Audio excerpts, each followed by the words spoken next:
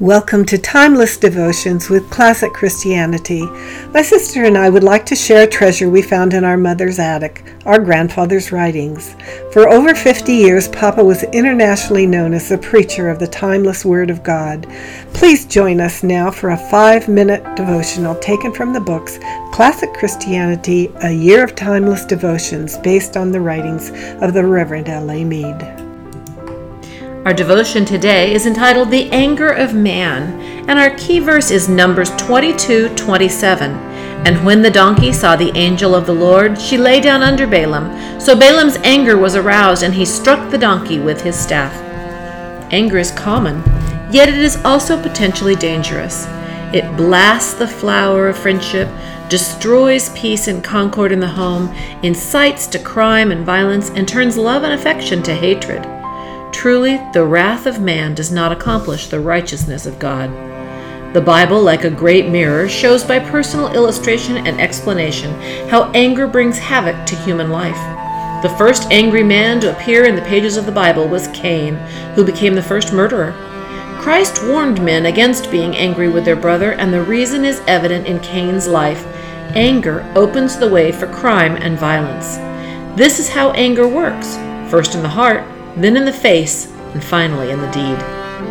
The folly of anger is also illustrated in the life of the prophet Balaam, one of the most gifted and eloquent men in the Old Testament. As the angel of the Lord stood blocking his path, protecting him from speaking against God's will, Balaam became enraged at his terrified donkey and fell to beating it with his staff. The donkey, first seeing the angel with drawn sword and then being beaten by its master, thrust itself against the wall, crushing Balaam's foot. What a picture of a man venting his temper upon brute creation because he was confronted by adverse circumstances. As with most cases of anger, the donkey was not the real problem. The angel of the Lord was there to rebuke Balaam and judge him.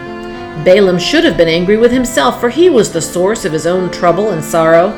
Flares of anger are always followed by remorse, but too often, remorse is too late to save relationships, reputation, and respect. What then is our remedy? Grievous words stir up strife, but a soft answer turns away wrath. The remedy is to not allow the anger of another to be contagious in our own life. When a man is angry, a wise friend can do a great service by using a kindly answer or no reply at all, saving a quarrel. Further, we must stop excusing our own angry outbursts. You don't just have a bad temper, beloved. You have a recurring sin. Instead, earnestly endeavor to conquer your anger. Cultivate patience by consciously stopping the hurtful words. Pray for his strength to set a new path, a new habit of response. Best of all, yield your own will to the keeping power of the one who said, "To whom you yield, that one's servant you are." Anger is not the fruit of the new man, but the old nature.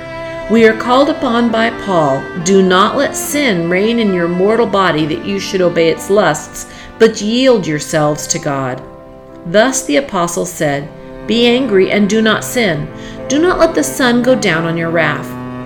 Do not give place in your life to anger. Allow Christ to so control your thoughts, words, and actions that, as your counselor and friend, his presence will give the needed strength for victory over your tempter and your temper. Dearest Father, I confess that sometimes I allow anger against my fellow man to intrude into my mind and reside in my heart.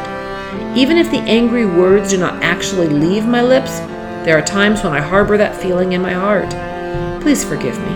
I yield control of my anger to you, Lord, and ask that you help me resist the tempter in this area. Amen. We hope you will visit us online at www.classicchristianity.net. If your goals include spending time with the Lord each day, we can help. Thank you for joining us for Timeless Devotions with Classic Christianity.